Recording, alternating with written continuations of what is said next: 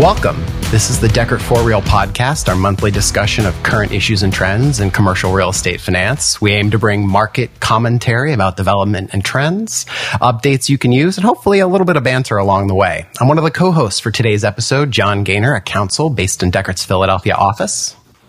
Hi, I'm Ella Smith, a partner based in Deckert's Charlotte office. Our normal third co-host, Sam Gilbert, is on location in Boston closing deals, which is a great sign for the market, so we're happy for that, but it's just Ella and I today. But we'll be talking to Deckert's own John Ludwig-Egan on the SEC's conflict of interest rule during our interview. But before that, we're trying out a new format for the podcast. In our new 411 segment, we'll talk about current issues bubbling around in the commercial real estate finance market. And this month, we'll talk about that the Cayman Islands might be able to come off the gray list and what that means for securitizations, and a change in swaps used in pricing fixed rate CMBS. But first, let's get for real. This is an icebreaker to kind of get the creative juices flowing. This month, Ella, what's your favorite travel destination? I'll go first.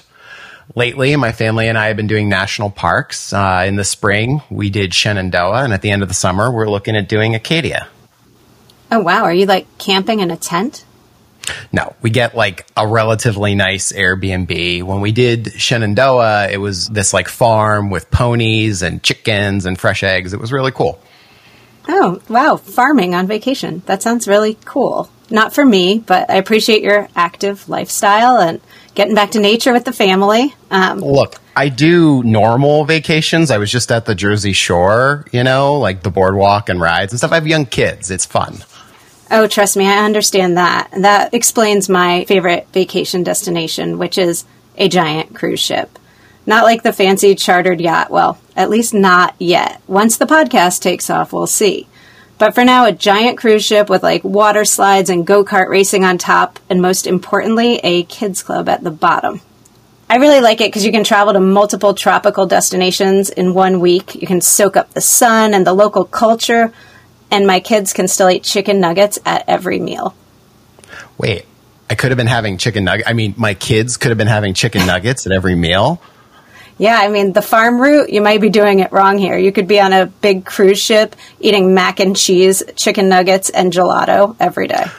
That or my Airbnb host would get really upset when he comes back to his chicken coop. Where did my chickens go? They were delicious. Yeah. So I feel like that was real enough. Why don't we turn into our next segment? We're calling it the 411. This is where we're talking about current issues trending. So Ella, I think you had the first one. Yes, well, I'm excited to get back to the topic of tropical cruise destinations. So let's talk for a minute about the Cayman Islands, which got some good news recently. So as a bit of history, most CRE CLOs, and actually corporate CLOs, use the Caymans to form their issuer entities for tax reasons, which I'll explain on a very high level. So CRE CLOs are generally structured using a QRS, or Qualified REIT Subsidiary, to protect from entity-level taxation. This taxation would subject the issuer to a layer of corporate tax on top of the tax paid by investors, and that could dramatically reduce the returns on the CRE CLO bonds. However, even using this QRS structure, there is still a risk that the parent REIT could fall out of compliance with the REIT rules, or as we call it, it could de-REIT, and thus it would lose its tax exemption. So, to offer another layer of added protection, when issuers are formed in the Cayman Islands, if there were to be a de-REIT, then the issuer could adopt new guidelines on managing their collateral, so that it could be treated as a foreign corporation that is not engaged in a U.S. trade or business, and therefore not subject to entity-level taxation. So that's just the history on why CRE CLO issuers were formed in the Caymans. Didn't they stop being formed in the Caymans recently? What happened in February 2021? Well, good question, John. February 2021, an international watchdog entity called the Financial Action Task Force, or FATF, put the Caymans on their increased monitoring list, which is usually referred to as its gray list. That triggered the inclusion of the Caymans on the EU's AML, or anti-money laundering list, as a high-risk country. And then, due to being on the EU AML list, we could no longer use the Caymans for issuer formation on these securitizations. So since then, issuers have had to decide to either use another foreign jurisdiction like Bermuda or Jersey. And this would be the Jersey Islands north of France, not the Jersey Shore where John likes to vacation. Or they could determine that the risk of de-reading is not substantial enough, and they could just form the issuer in Delaware as a U.S. issuer. Unless the deal was fully offshore and actually required a foreign jurisdiction, most issuers did decide to just use a U.S. entity and take on that additional risk of de-reading. We're really getting in the tax weeds here. Yeah, I know. I just know enough tax law to be dangerous, so you should stop me now before I go any further. Okay, so then what happened? Okay, so what happened? June 23rd, we got news that the Caymans is now eligible for removal from the FATF's gray list, which is great news for the Caymans and for our clients who want to avoid the risk of de-reading. So the FATF confirmed that the Caymans have satisfied all 63 of the recommended actions, and after they conduct an on-site investigations, the Cayman Island will be eligible for removal from the gray list at the FATF's October meeting. And this, of course, wouldn't fully solve the issue because it's the EU AML listing that's really causing problems for the Caymans, but it is expected that once the Caymans is removed from the gray list, that should also trigger its removal from the EU AML list, which is expected to follow relatively shortly after the FATF delisting. So we'll have to wait until October to see how this pans out, but it does appear that the Caymans is on a positive trajectory. Assume it's brought off the gray list in October and then off the EU's AML list after that. What do you think is going to happen after that? Well, there are some additional requirements and implications for using a jurisdiction other than the Caymans. So I think if the Caymans is able to be used, people will go back to the Caymans rather than trying to use Bermuda or Jersey. For those issuers, though, that just went to a Delaware entity and took on the risk, I think they really have to assess that risk, and is it worth it to go back to using a Cayman's issuer, or do they want to take on that risk of the possible D-REIT? Who do we have to thank for tuning us in on this breaking news story? Oh, well, I'd actually love to thank Michael O'Connor, a partner at Conyers, who took the time to hash out the Caymans update with me, as well as the law firms Walkers and Maples for sending some very helpful Caymans updates to our team. That's great. And we'll obviously continue to track this issue as it evolves and, look forward to any updates on that stuff. My 411 this month is about a change in how issuers are pricing fixed rate CMBS. They're using treasuries now instead of SOFR swaps. Hat tip to the Commercial Mortgage Alert, who published something about this about a week ago at the time we're recording this. I would be remiss if I didn't note that today is June 30th, LIBOR's last day. These deals originally priced off of LIBOR swaps. And then when everybody was changing things over in 2021, 2022, there was an initial controversy over this very fact. And issuers wanted to use SOFR swaps, and investors in other markets use treasury swaps. And one of the markets that I cover, SFR, started on treasury swaps. So CMBS was really sticking out as a sore thumb. But now we've seen for a while they were pricing fixed rate CMBS off of SOFR swaps. Now they're moving it back over to treasury swaps, which lines up with what other major markets like corporate CLOs have been doing. Barclays was the first to test this approach, and recently a number of other conduits and Freddie Mac transactions have all used treasuries. Looking at the deals that have priced in the last couple of days, it looks like the trend is continuing. The problem with this change from an originator of mortgage loan perspective is that they're still looking at their risk on a SOFR basis, and they hedge the risk of these loans using SOFR until they land in the conduit deal. And so that introduces a little bit of basis risk where the originator of the loan could be left out to dry if there's a big market move between when the loans originated and when it actually lands in the conduit deal. To be determined whether that creates any kind of real systematic risk or any real systematic loss, and to be determined if originators of these loans are able to move to more treasury hedges in the future. But my overall view is it's not going to do much to help change things very much, kind of like a technical change and not necessarily like a giant market mover. But it's like indirectly related to LIBOR, so I had to talk about it. Oh, God, John, this is not the LIBOR cast, but we should note that the day we're recording this is the last day of LIBOR? Pour one out for my buddy LIBOR. He had a terrible run that nobody liked, and a lot of people probably can't wait to see him go. LIBOR is dead. Long live term SOFR. All right. Why don't we move into our interview portion? Today, we are delighted to have John Ludwig Egan with us. He is an associate in Deckard's global finance practice. John focuses practice on CRE CLOs, CMBS, SFR, and other kind of securitization products. John also frequently drafts and drives Deckard on points, and he recently did one on the conflicts of interest rule, which he'll be talking about today. You can find a link to that on point in the show notes to this episode. John, thank you very much for speaking with us today. Yeah, thanks for having me, John.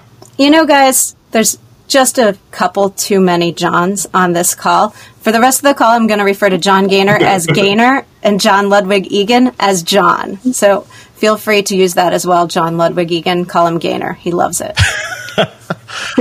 Great.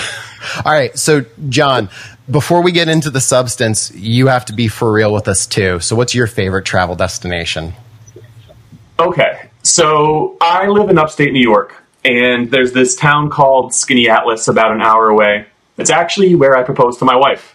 It's a cute little B&B town. It's got a gorgeous lake in the middle and a really laid-back vibe.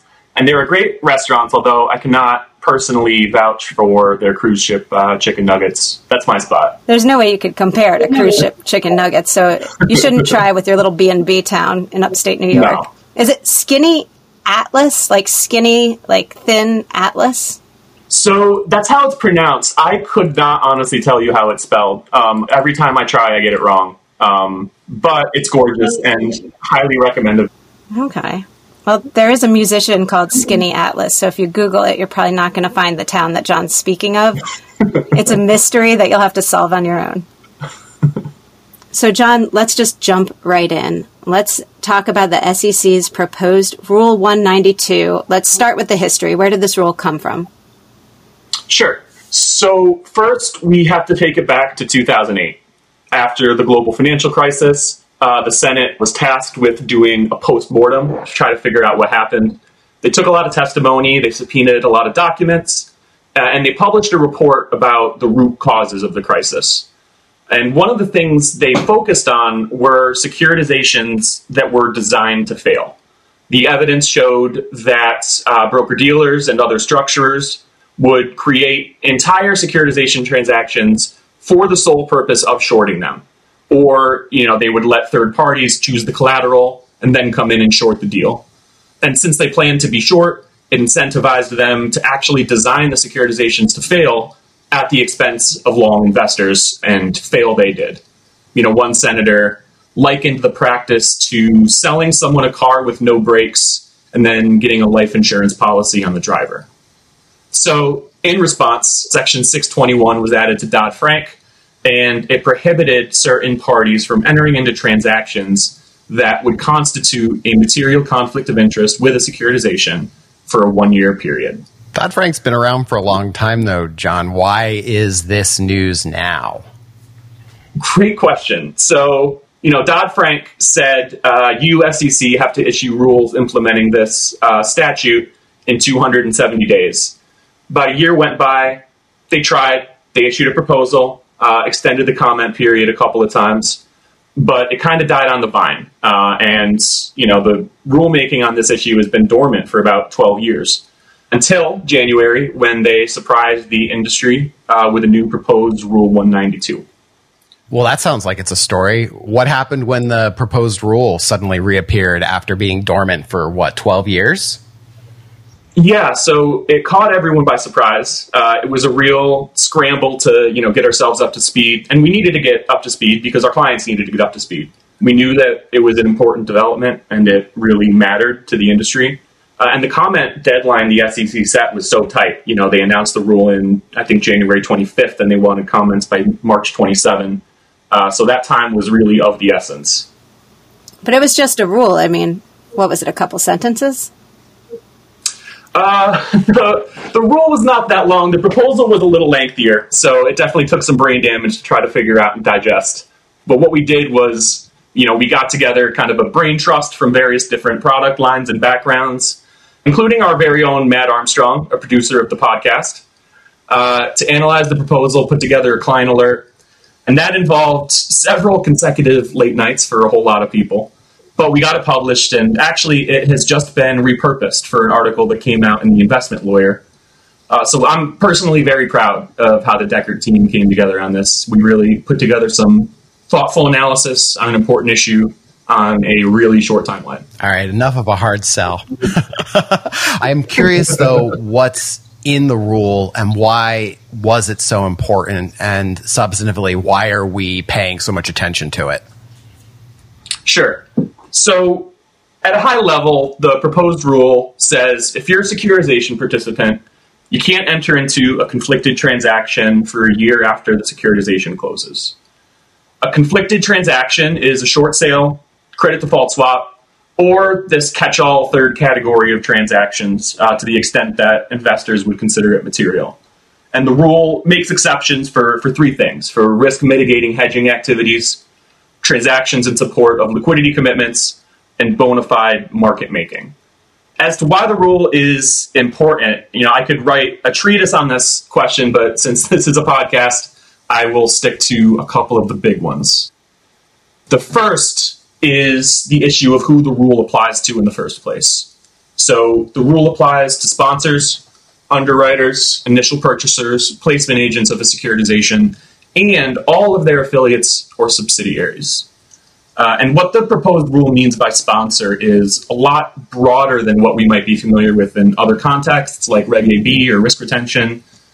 So it includes the familiar definition, someone who organizes and initiates a securitization by transferring assets to an issuer, but it also includes two new categories of people.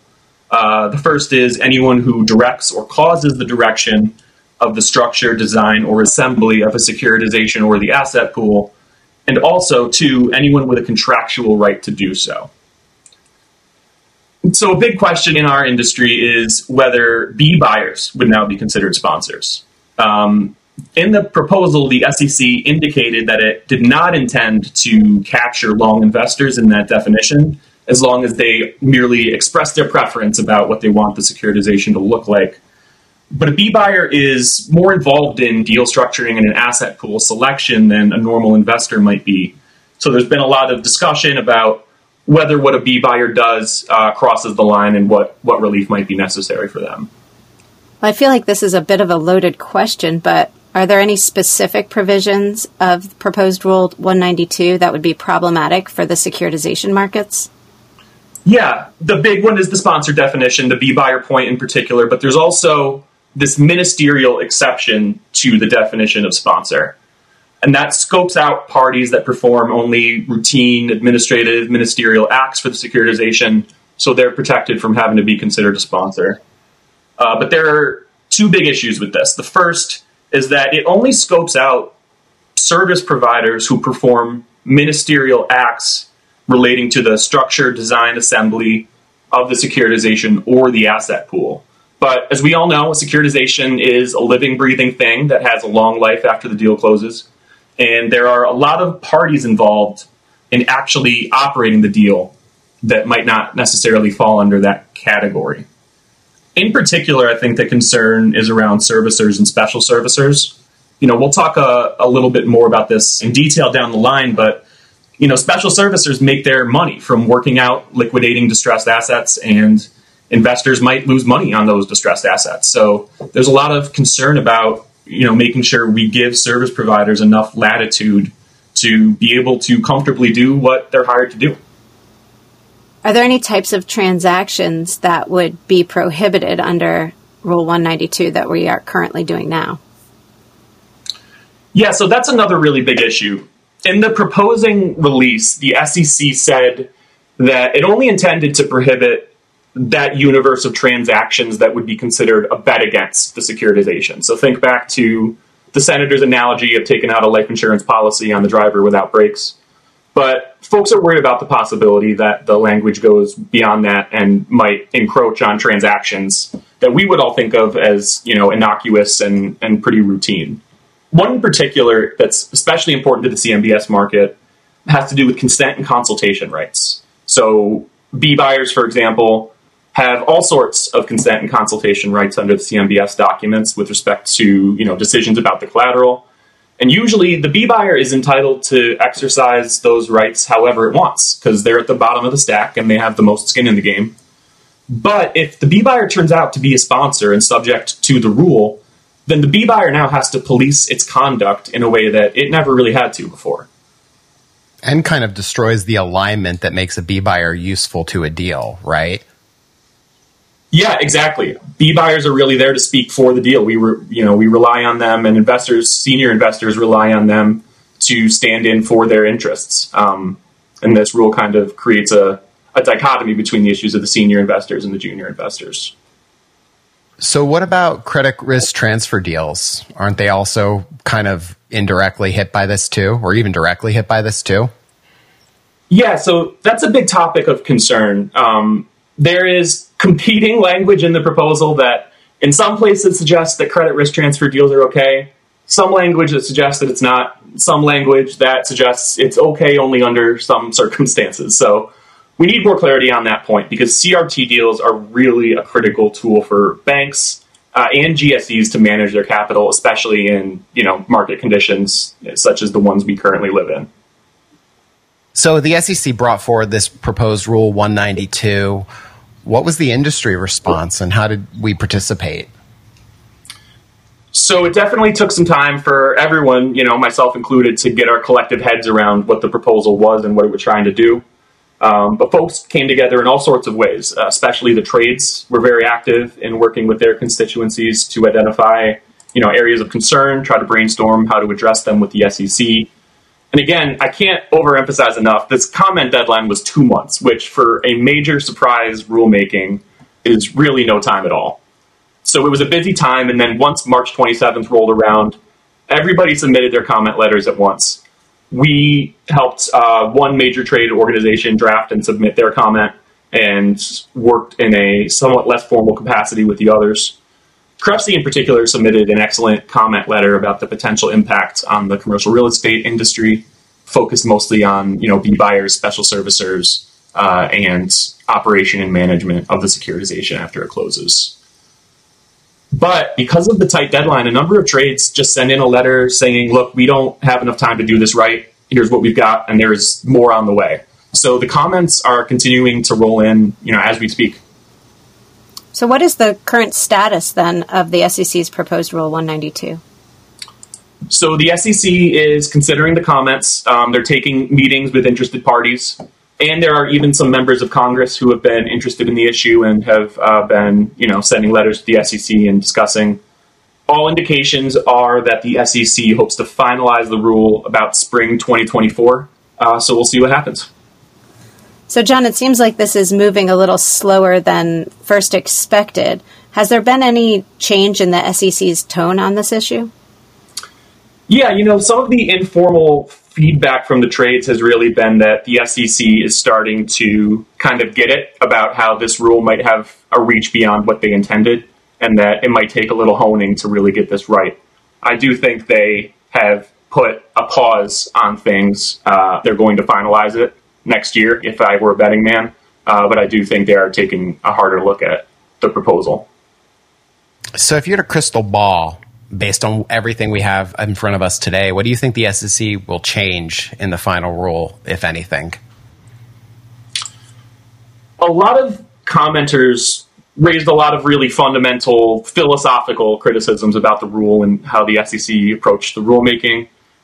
For example, you shouldn't be deemed to violate the rule unless you intentionally design a securitization to fail. Or you should be protected from what your affiliates do or what other members of your firm do if you're separated by information firewalls.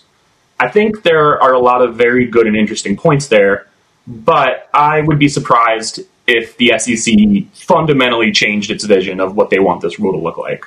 So I'm not holding my breath for an intent standard or a firewall carve-out or anything else that really cuts against the SEC's fundamental philosophy for this rule. But on the other hand, I don't think the SEC wants to kill the securitization markets, and I think they do understand that the proposed rule probably reaches a lot farther than they wanted it to. Remember, the SEC said in their proposal they were trying to prohibit only those transactions that function as a bet against the securitization.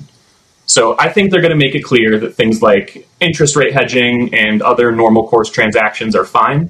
I think they're also going to want to protect service providers like special servicers from the state of regulatory uncertainty. And I think they're going to want to protect long investors like B buyers from having to comply with the rule, because really they're the universe of people that the rule is trying to protect.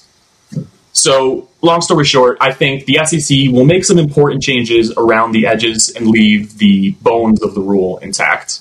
But, I've been wrong before and I'll be wrong again.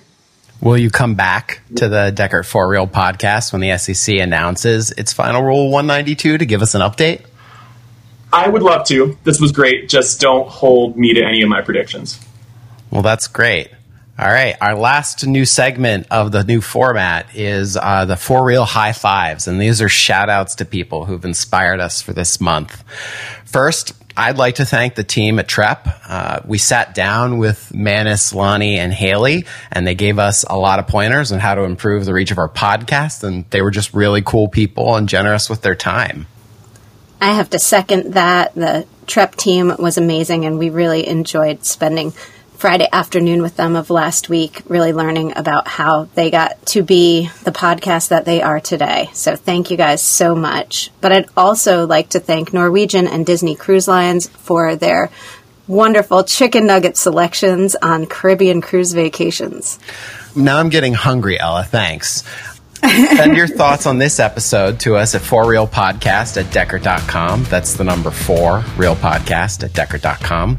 One listener commented that they love the camaraderie among the producers on the Kretzy recap episode.